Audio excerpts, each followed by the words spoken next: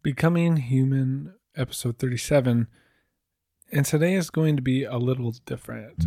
See, I usually begin with some sort of opening, a quote, a poem, a story, some sort of picture, something that explores the topic that we're about to interact with without overly interpreting the meaning of it. But that artistic role, it's going to be throughout the episode today, and that's because I want to talk about something that requires a little bit of extra nuance. Death. On a show called Becoming Human, this is probably something we should do. Death is the most inevitable and ubiquitous experience of being alive. We all have an end, and we experience the end of others regularly. But death is also something that is hard to dissect. We could explain the science of how the body dies and decays. We could try to explain the metaphysics of death. What is the philosophical and existential role of this phenomenon? Or we could go straight through the psychological and sociological ramifications of death in a detailed explanation. But if there is one topic where the academic should step back a bit to make way for the human needs, this is it. I've officiated hundreds of funerals, and I'm not sure why, but a lot of them seem to happen around this time of year, or maybe that's just my memory. And generally, I've witnessed a culture that doesn't deal with death well, whether it's because loss is always difficult to process, or because we just don't consider how to interact with death, or because the interaction before us it's threatening, or uncomfortable, or overwhelming. And throughout this podcast, we talk about finitude a lot, especially lately. We've been emphasizing that our limited mortal lives are constantly staring us in the face. So we should talk about this. But I want to take a different angle than I usually do on the show. I want to share some things that I've used to help others and, quite honestly, to help myself. Ultimately, my hope of this episode is that we can explore the process of dealing with death, but also that we can arrive at a healthy approach for what is destined to affect us all. So, I want to share a story and a reflection that I use often, but first we're going to get into a few thoughts on death in a concept that is essential to any loss and has been necessary in every funeral I've ever done. Of course, you can find more content, ways to subscribe, contact information at my website, tylerkleeperger.com.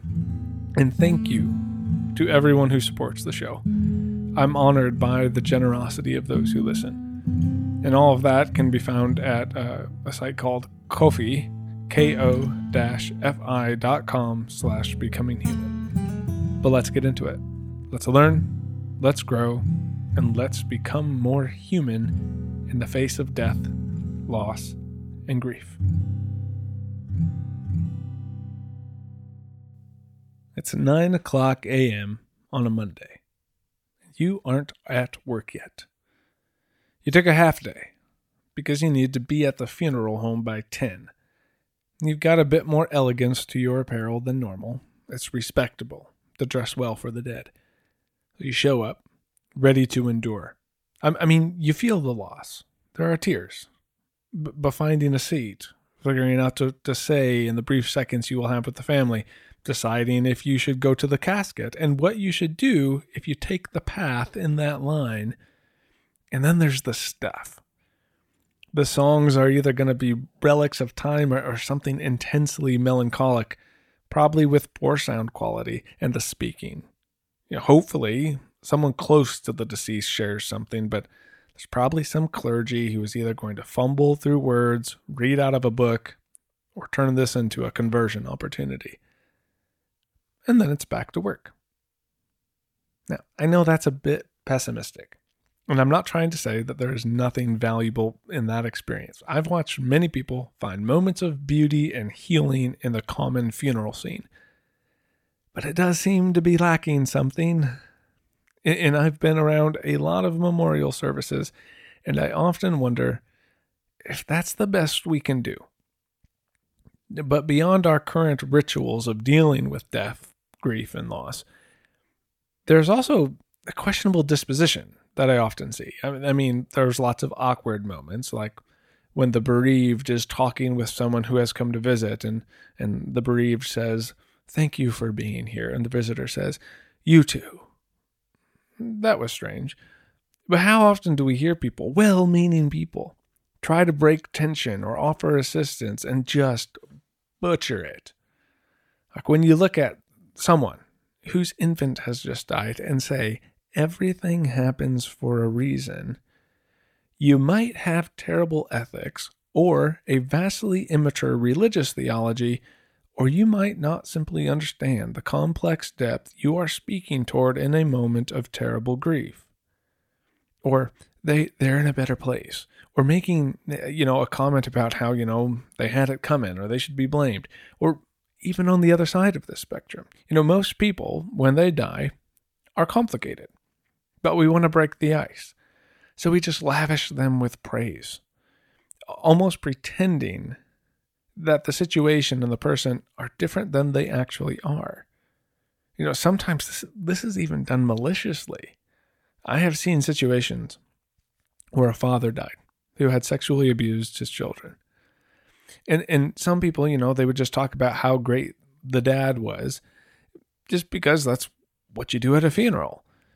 And I know this is an extreme example, but grief isn't always lovely. Sometimes the bereaved are processing the destruction of a loved one. But this family, to continue the example, was also divided because of this very issue, and there were extended members of the tribe who always rebuked the children for their mean claims about their dad. So they came up and made sure to remark on how great the father was and how he would never do anything wrong without specifically referencing the incident. And they'd say it's a shame that he was treated so poorly throughout his life by them. I'm just saying, we don't always handle death well. In both the practices and the rituals of death and the disposition we either haphazardly or unintentionally carry with us, they're a bit rough. So let's look at a couple thoughts on grief. I want to make sure we're all on the same page here. Then we should probably talk about memorials.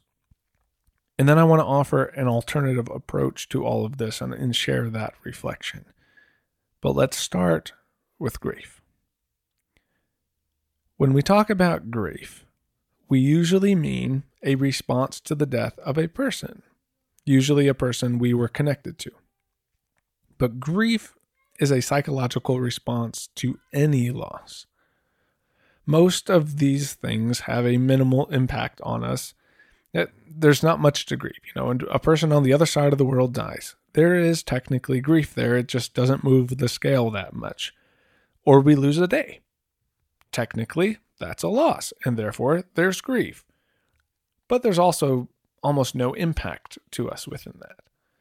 So grief deals with the death of our fellow humans, especially those we confess love for. And this more specifically is called bereavement, but it also deals with all sorts of loss. Loss of relationships, loss of roles, loss of parts of your identity, loss of seasons of life. But even material things are involved. You lose a house, grief. You lose an object, grief. Money, grief. Or you have the loss of experiences. When an event is done, or you lose a part of your lifestyle. These all deal with grief and all need to be considered with the grieving process. And this may be partly why we don't deal with loss well, because we don't think grieving applies to all these different losses. So we might not be paying attention to them or giving them the credence they deserve. Another note, grieving your own death is a part of this too. Now, this was last episode, kind of. Just don't forget about that part. In fact, the original grieving process research was created for the purpose of grieving your own death. And if you go back to the last episode, you'll notice that the arc of the conversation follows the same process we're about to describe. And another layer. As we will see, grief also deals with the anticipation of the loss of those who are still alive. This is what people are talking about when they say things like, hold those you love a little tighter. But here's another important aspect of grief. So it deals with lots of things, especially people. But the grieving process also never ends. And this is important.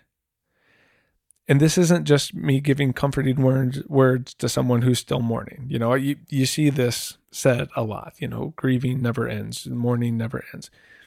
It's literally true. When there is a loss, the loss is permanent. There is no way to put things back like they were. So this process, it happens on different timetables, and there's literally an infinite number of ways to experience it, but it's always with you. You can change how you experience the process, and you can have, either healthier or unhealthier variations of it, but you can't remove the process. Now, I'm assuming that you've heard of the grieving process. Most people have. It's one of those phrases that gets used a lot, and I also think it's understood a fraction of the amount that it gets spoken. But the grieving process is usually some form of the following: denial, anger, bargaining, depression, and acceptance. So sometimes people just say, I'm in the grieving process, and they don't actually know what that is, and it's just an overused phrase that nobody takes the time to understand. But sometimes we also can associate, some of those 5 categories that are often accompanied with it. Now, those 5, those are the most common, but that's not actually like a scientific law or some inherent thing that somebody discovered and went, oh, see, this is grief. That's just a common way people describe the experience. In fact, there's a bunch of different grief processes that researchers have proposed. So while there isn't just one definitive absolute grief process, there are some general principles that seem to show up more frequently than others, but it's not rigid. And often these principles take lots of different forms. There can be lots of different parts of the experience. And even, these principles rarely happen in order. So what's more common in grief is that you move through common themes or experiences. And so let me just share the most notable ones. First is some form of distress, which is just a way to articulate a wide range of emotions where you're very responsive to the event that's happened, to the loss. Lots of memories come up. All sorts of considerations flood the brain. Distress is when your amygdala is heavy. This is to throw your fist into the air and weep and wonder just how anything is going to be good again. And I can't stress this enough. When you have loss and you feel this stuff, please be honest that this is normal. Cry, stare longingly into nothing. I can't tell you how many times I've sat with a family or friends and they're talking about this person that they're about to bury, and they start crying and then they apologize. It's like, if you didn't cry right now, I'd be concerned. To be impacted emotionally is to show that this matters. Your entire being is doing what it's supposed to do. So that's distress, and that's part of our body and our mind and every aspect of our lives responding to something that's very real. The second theme or experience is trauma. Okay, this is where you move past emotional response to what is more akin to depression. So this isn't just response anymore. This is a state of being.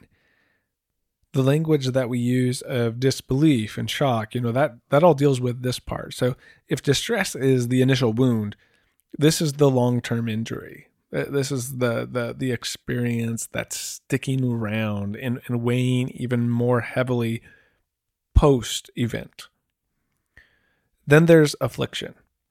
And this is another level of psychological emotion where you experience guilt or remorse or regret. Sometimes this leads to fear. Withdrawal is another common behavior, which withdrawal is sometimes talked about as its own principle within all of this. But it's that distress kind of response, but now it's an upper tier of emotional response. And for trauma and affliction, especially these two, we see this when someone says, we had the funeral and then the mourning began. And this is the experience that, kind of stays with you even when the distress is gone. So those are the three biggest ones, but there's actually one more. And before we get into this one, it's worth pointing out that I know we just talked a lot about like emotion, but grief is not just in your head, and it's not just emotion, or it's not just mental capacities. Grief is a form of suffering, and suffering is something that involves the whole person. So that's beliefs, that is emotions, it is the mental processes, but it's also the physical, the biological, the anatomical components, the social life, the existential life, all of it. Distress and trauma and affliction, or if you're just talking about those normal 5 stages, it's really important to see that this affects everything. So dealing with grief, it's not just, I need to go get counseling or I need to go get spiritual support, but it can't just be handled with medication, or when people talk about, community is the answer. Everything is involved, and we probably need all of those. So whether the response to grief is healthy, and whatever way you interact with these 3 themes or experiences or principles we just talked about, you have to pay attention to every part of your existence, because it's a dealing with and affecting every part of you. And that brings us to what is the most notable aspect of grief. That is also, in my opinion, the most overtly necessary when talking about death. And it's meaning making. Meaning making. As sometimes, the normal grief stages that we know, we'll talk about this as support, but I don't think that goes far enough. Eventually, you get to a place where, part of your mourning and grieving happens by you helping others mourn and grieve a similar loss to one you've experienced, right? That's support, but it goes further than that. Meaning making support is part of it. But if there was a point, if there's a goal to grief, this would be it. Because you're interacting with grief in a way that it leads to a practical transformation. Sometimes this is called practical satisfaction in terms of like trauma and tragedy, but there are actually 2 divergent processes to this that get talked about.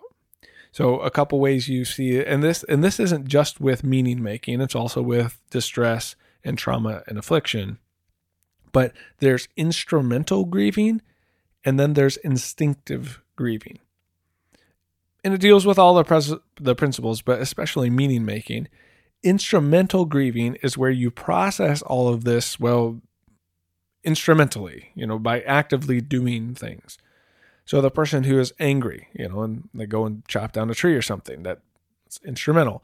Or making meaning by starting an organization to help other victims of the suffering you've experienced.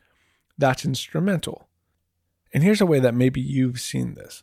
I've been at deathbeds, and the person will take their last breath, and immediately someone starts cleaning, picking things up. And we'll look at that and we'll go, oh, how callous, how removed for you to just start cleaning up. This person just died. No, they need to respond with their hands. I'm not saying that's the healthiest way to respond in that moment, but that's instrumental grief. And that's how some people have to process those kinds of things. They have to do something. On the other side of this is instinctive. And it's a more reflective process. Journaling would be the most notable example. But it's when you're processing the grief with your mind, with internally. There's a puzzle before you, so you just sit. And this can be just as callous. Neither is better or worse, and both can be enacted healthily or unhealthily. But either way you go about it, there's also 2 avenues to the process. And now we've arrived at the important thing. So whether or not you know all that stuff about the grieving process or instrumental or instinctive, this is where it's important.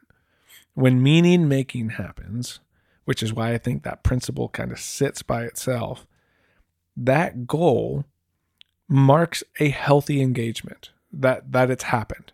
And this is called proactive grieving, or a proactive response to loss. Sometimes you'll see this talked about as acute grief or integrative grief. I really like that one, which does not mean that nothing negative happens within the midst of this. It's not that there's not bad stuff there. It's not about what happens to you. It's about how you handle what happens. Just like conflict. You can't avoid the junk, but you can choose how you will interact with it. Proactive grieving is where you interact with all of those emotions and meaning making, all of the principles, in a way that's transformative. There's a woman named Judith Herman. She's a famous psychologist who specializes in trauma. And she has this quote that poignantly captures what we actually often see, which is the other response. Quote, "The typical response to atrocity is to banish it from consciousness." End quote.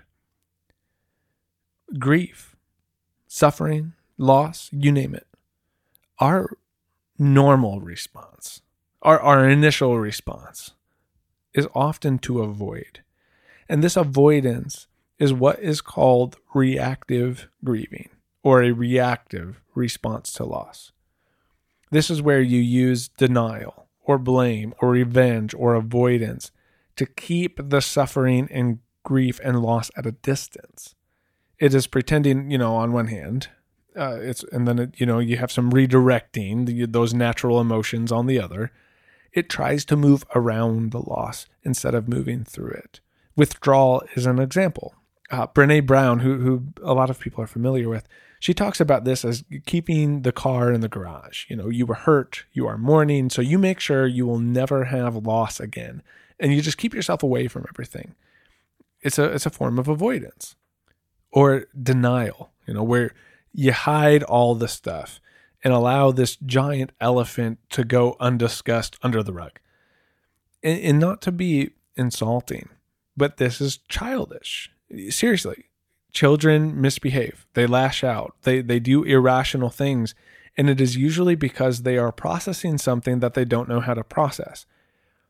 Well, the reactive response to grief is the adult version of that same thing. We don't know how to say we are hurting, or we're scared, or uncertain, or overwhelmed, and so we try to hold our chin up, or we hide behind substances, or we escape, or we get angry about trivial things, or we just make sure we stay really busy. This is reactive grief. We're trying to move the thing out of our purview or redirect it somewhere. It's pretending, or it's avoidance, or it's denial, or it's revenge, or it's blame. How often have you been put off or hurt by someone because they didn't know how to say they were scared, so they decided to draw blood instead? Reactive grieving is where we walk around with wounds and we don't address them, and often it leads to just carrying a sword with us instead. Now, on the other end of this is proactive. And proactive grieving it's the opposite. It's about confronting the wounds lacerated by the suffering in order to heal them. So one allows the wounds to fester, and it gets infected and nasty. The other integrates all of those components and emotions and experiences and processes and just takes steps, whether instrumentally or instinctively, to care for the wound. It's going to become a scar. The grief never leaves, but it's also found healing. It's found meaning making. It's found transformation. And you see this when someone has this mixed experience, where there is loss and anger and pain and sadness, and it's sitting side by side with joy and relief and celebration and acceptance and forgiveness. But proactive is how you make meaning in the midst of all of that stuff. You're still walking with this weathered skin around your soul, but the grief, it buries a seed, and it still has that negative, terrible, tragic component to it, but it does it in a way where it actually sprouts a beautiful plant as a result. And you can see people who have grieved proactively in dealing with death, because there's something that they tend to have in the midst of their suffering, but then with others, and it's compassion. You know, those examples I gave at the beginning of stuff that I've heard at funerals or visitations, those are reactive. They also need some insight on things like reflective listening and empathy, but meaning making is often partnered with compassion, which literally means to suffer with. And when you healthily move through your grief, it often moves you into others' grief, sitting side by side with them. So that's the first and major component we need to pay attention to. The grieving process and reactive versus proactive responses. But that then brings up another dynamic, memorials. And I'm guessing you have witnessed the modern version of memorials to some extent. Other parts of the world, I do think, do a better job than the United States at maintaining former rituals, but the funeral service in the United States has kind of taken on an assumption of its own. I, however, am fascinated by ancient cultures, and almost every single ancient culture I've studied has its own unique ritual surrounding death.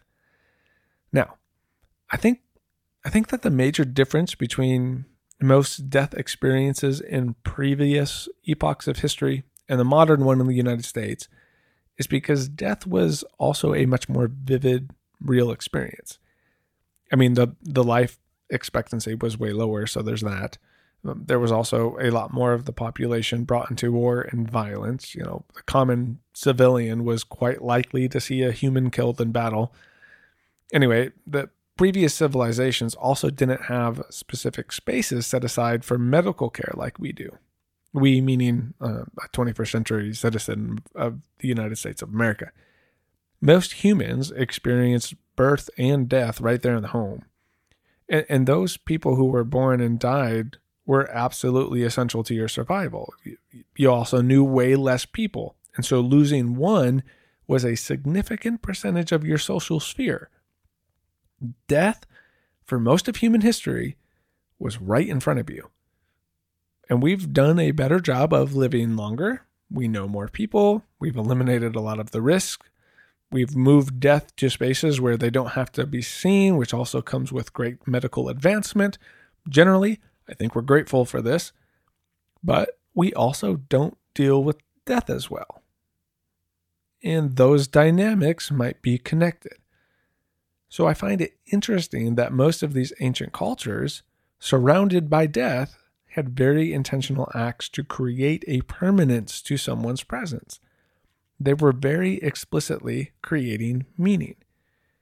Now, obviously, there are things like, the pyramids and mummification, but those are quite rare in proportion to, the population of history. More humbly, the ancient death cults that existed, well, they're a bit weird by our standards, and sure, they were wrapped in some strange metaphysical philosophy, we'll say. But they were a way healthier way of dealing with loss. And the more you look at these ancient death cults, they were actually a way, I think, for people to deal with their own mortality by honoring the dead. In the face of terrible loss, they kept meaning alive. And this was all practical means of grieving proactively. And it was often instrumental. But these were tangible acts carried out for the process of grieving, and they did it quite well, even if they didn't have the psychological research behind it. And here's something I find interesting. Whenever I do a funeral, and people say, that was really meaningful, or thank you for that, A lot of the times what people are looking for, if you officiate funerals, well, here you go. Here's my advice. They're looking for the person to be honored. And the reason that they're looking for the person to be honored is because they hope that one day when they die, they too will be honored. A lot of the times, funerals are for the living because it's about our grief. I also think funerals are for the living because we're wondering about how somebody else will one day grieve us. But here we are in a very different world from those ancient death cults. And we push death to the side, until it can no longer be avoided, really. And it's almost like we have this naive posturing of immortality. But these ancient cultures, they embraced their mortality because it was so integral to how everything worked. They were honest, I suppose. But their intention on honoring the dead was not only about their own existential mortality. I think that was there. It was also a practice in transcending the self, which is not as necessary for us in our very efficient, luxurious, individualistic culture. But there's a sociologist named Emile Durkheim, one of the first sociologists who really focused on religion. And he pointed this out, kind of talking about these death rites or death cults that he noticed in a lot of traditional cultures. And he called this an eternality of being. An eternality of being. Here's what he meant. Other people die, and you will die. But these death cults acted as a means to ensure that you and all of your predecessors were a part of something that never died. And so in honoring the dead, you are sort of transcending yourself and belonging to this identity that was going to continue on even after your life.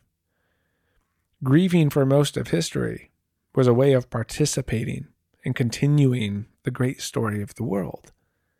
There were intentional acts with symbolic objects. You sat with the loss for a long period of time. You cared for the dead. You honored their existence and mourned their absence. You shared their story and sought to continue it. You enshrined their memory, and you believed someone would do the same for you. We don't have that as much anymore. So how do we capture that kind of intentionality today? And I'm not saying we should go perform the same rituals. They are a bit strange. They're a bit weird. We know more about life and existence and science and psychology. We don't need to replicate the ritual. But they handled the grieving process well. And they tapped into a human instinct that I think we might have forgotten. So here's one take. A way we could think about this. And I've done a lot of funerals, and I've tried to balance what needs to happen within the modern structures that we have. So whether through giving a eulogy or talking with the family and friends of the deceased, this has kind of been the focus. This is how a way that I found to interact with this process while still respecting the funerary structures that we have in place. So if I'm thinking about how to interact with death that uses all of these ideas so far, these are the kind of things that I think we should say or think about or talk about or try to find a way to do. Any story that is over is one that ended too soon. The gift of someone's life, in all of its forms, builds the world we find ourselves in.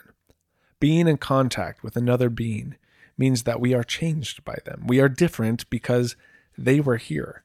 They brought forth the world as we know it. I mean, not to get all nerdy, but phenomenologically, it is true.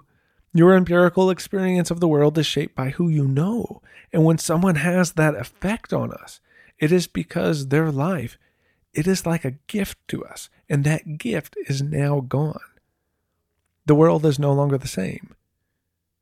And that isn't always lovely. The great philosopher Anthony Bourdain, who was also a chef, said it this way, quote, "As you move through this life and this world, you change things slightly.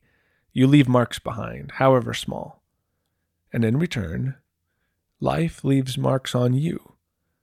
Most of the time, those marks on your body or on your heart are beautiful. Often, though, they hurt." End quote. It's messy. It's complicated.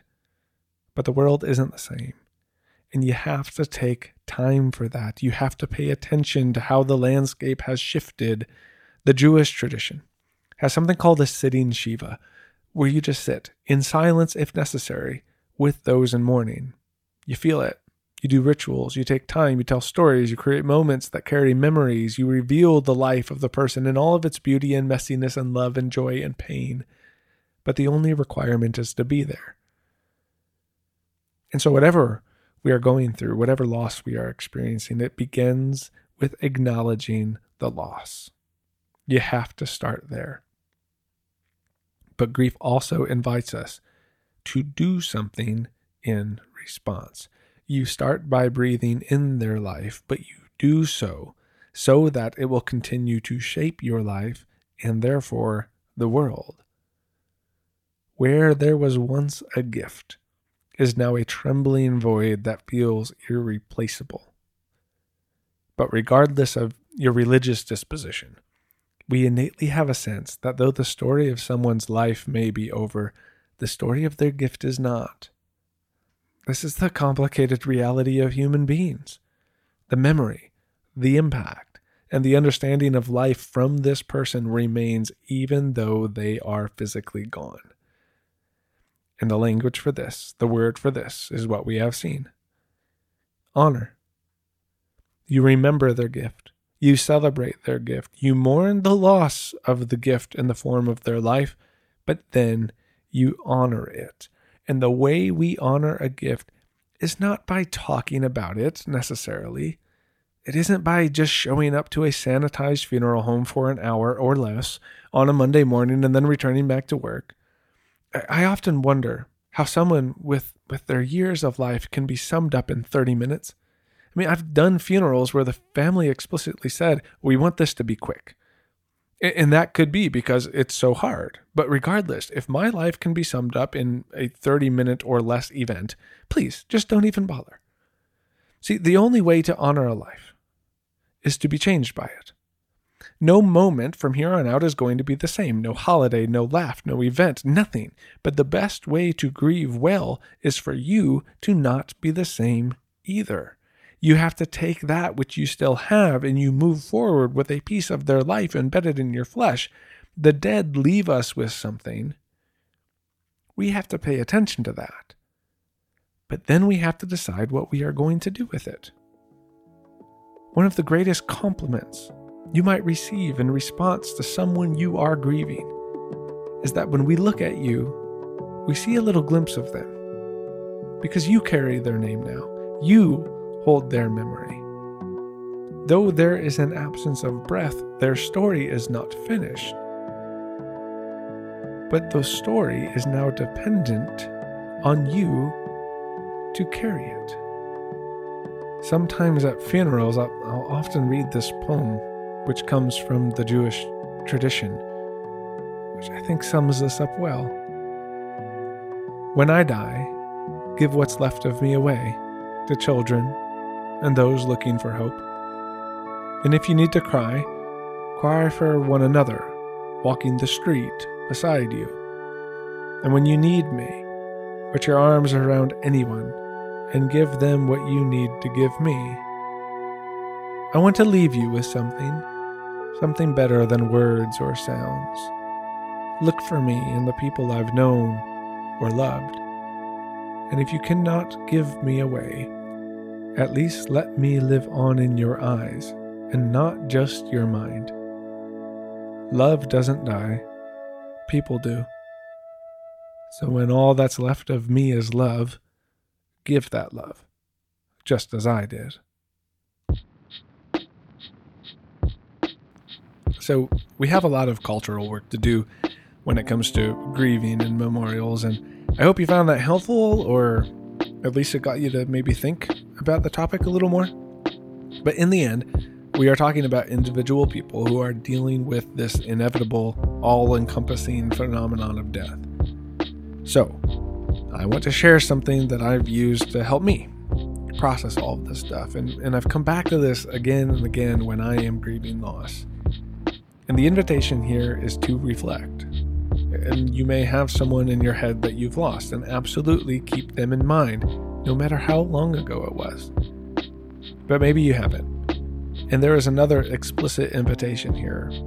And part of the hope is that those you haven't yet lost will also surface in your mind. Because grief isn't just about death. And part of the meaning making we can do now is to have healthier relationships before they are gone. But also, a healthy relationship with death may actually lead to healthier relationships with living. Really, all of this comes down to reflecting on our finitude and taking grief and loss seriously in response, so that we can deal with loss, but also allow it to affect our presence we have with people while we are still alive. So when you are ready, I invite you to work through this reflection. Thanks for listening.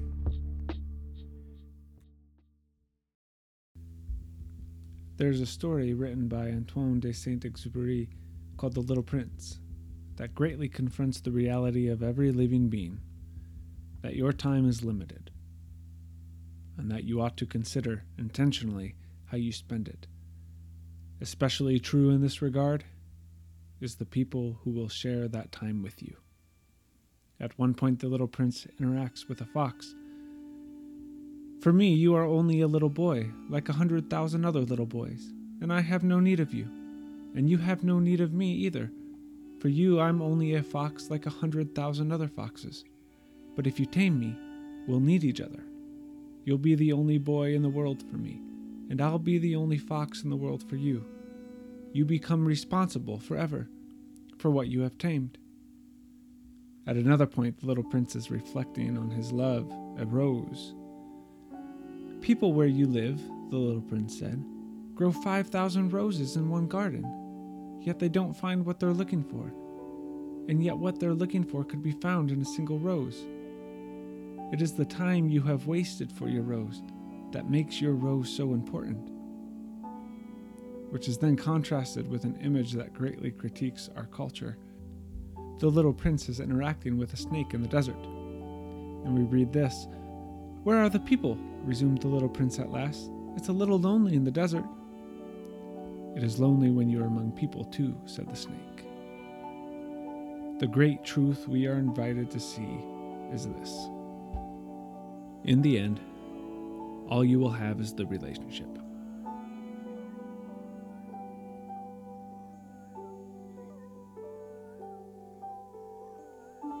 It is no coincidence that after a tragedy or a funeral, we have a keen awareness to hold those we love a little tighter. The emotional experience of loss often compels us to take seriously those we still have. But that centering force can easily be forgotten in the drive and desire of our everyday lives. We must decide, then, not to wait until we have nothing left to hold, to be with those whom we desperately desire to hold once more. May we be reminded, even compelled, to flourish the relationship while we still do have it. May we learn from the stories of those who have traversed that difficult landscape and commit to not replicating the mistakes made through a lifetime, but to truly, in the end, hold tighter than ever what we have held so dear over the days, the hours, and the continuous moments that have defined two lives together.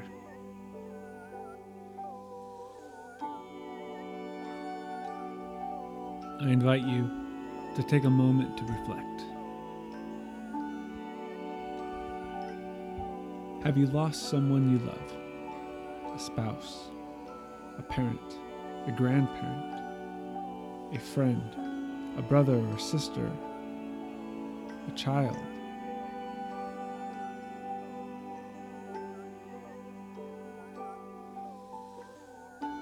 Who are those that you yearn to have one more moment with? Those who have left scars by their absence. But consider also who you still have, who has yet to be lost to the inescapability of death. a spouse, a parent, a grandparent, a friend, a brother or sister, a child. I invite you to remember those moments of last contact. Though it may be difficult, there is a profound sense of hope, joy, and comfort by entering the space of loss. It was again what the Little Prince greatly pronounces. It is a mysterious place, the land of tears.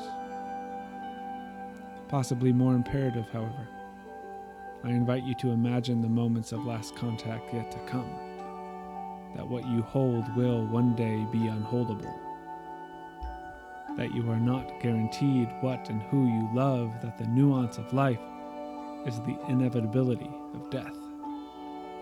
And in both your remembrance and your imagination, allow this narrative to infinitely shape yours.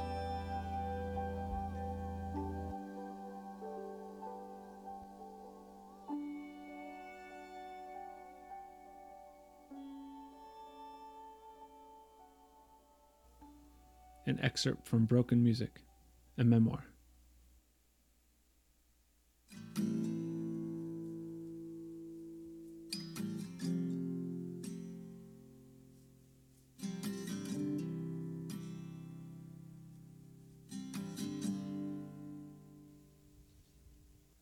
I'm led into a room with a single cot against the wall where a crucifix hangs. I haven't seen him in a number of months, and in the bed is a man I do not recognize. I imagine for a moment that they have put me in the wrong room, but the skeleton below me is my father, watching me with the bleak, staring eyes of a starving child. The kind nurse who brought me in quietly pulls up a chair. "Here's your famous son come to see you, Ernie," she says. I try to compose myself. Part of me wants to run out of that room like a frightened boy. "Hello, Dad." "I'm going to leave you two alone now.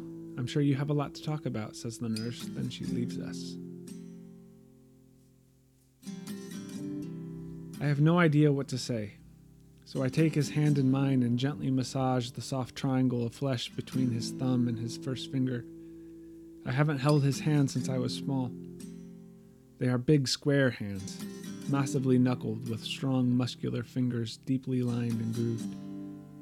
My father's hands are not the delicate, expressive hands of an artist, but they have a kind of elegance, and so close to death that they possess an honest and translucent beauty. They are the hands of a working man. Take it back. I would take it back for just another minute, just another chance with you. Give it up. I would give everything up, every last breath, every first taste for you, just to make it all right, just to make it all right.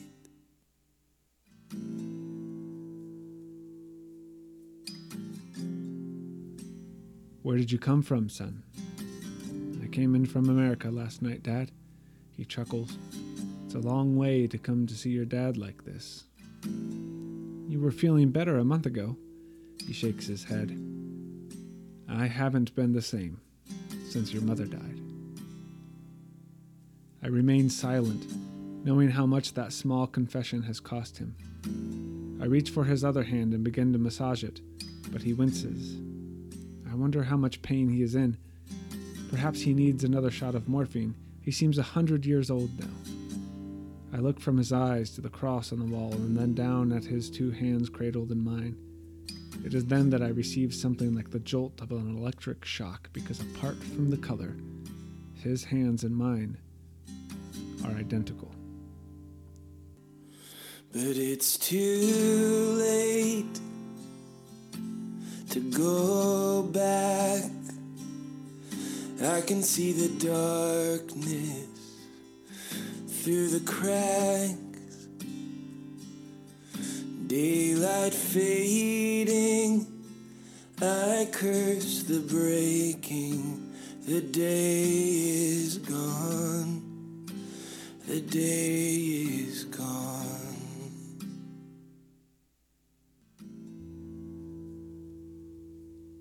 The square width of the palms, the same carved scars in the folds of the skin, the big wide knuckles wrinkled like the knees of an elephant, and the musculature fanning out from the wrist to the thick and still powerful fingers.